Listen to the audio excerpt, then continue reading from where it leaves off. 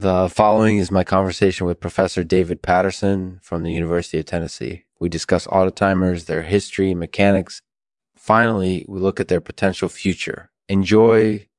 Thank you to our sponsor, Hegelianism. Hey, Matinix. Matinix is a company that specializes in restoring bodily flows and balances using natural remedies like diets and herbs. Their products not only help you look and feel better, but they can also treat a variety of health conditions. To learn more and browse their selection, visit matinix.com today. Thanks again for listening. Hi, David. Thanks for taking the time to talk with me.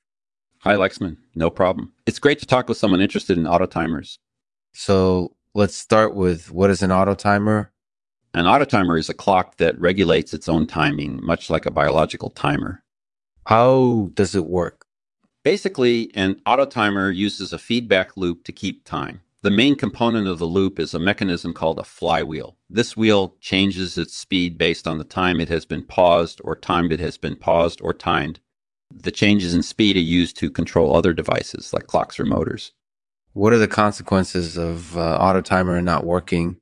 If an autotimer's flywheel breaks, it won't be able to control anything and will eventually run out of timing power. This may cause something to stop working, like a clock. What are the benefits of an autotimer?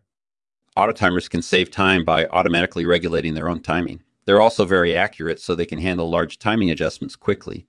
Finally, autotimers are often easier used than traditional clocks. What are some examples of autotimers?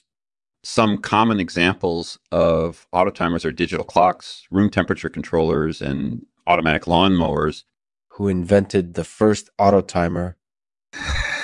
That's a tough question. There are several claimants to that title, but the most famous is probably Pierre Curie. He developed the first practical autotimer back in the early 1800s. What are some of the unique features of autotimers?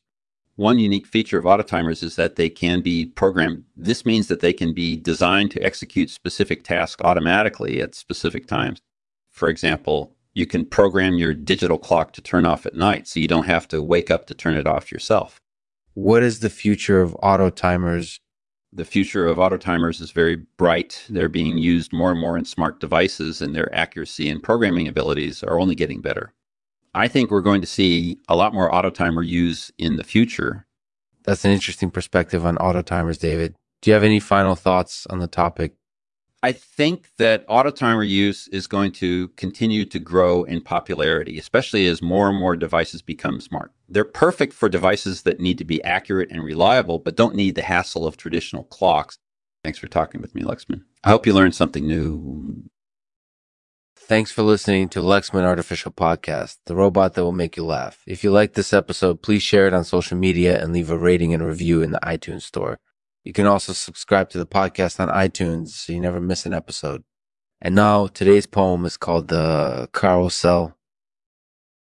On the carousel, the animals look so happy, but they don't know that soon they'll be gone. Their happy lives on the carousel. To their deaths on the farm. Why can't we all be like the animals who ride the carousel, knowing of what's to come?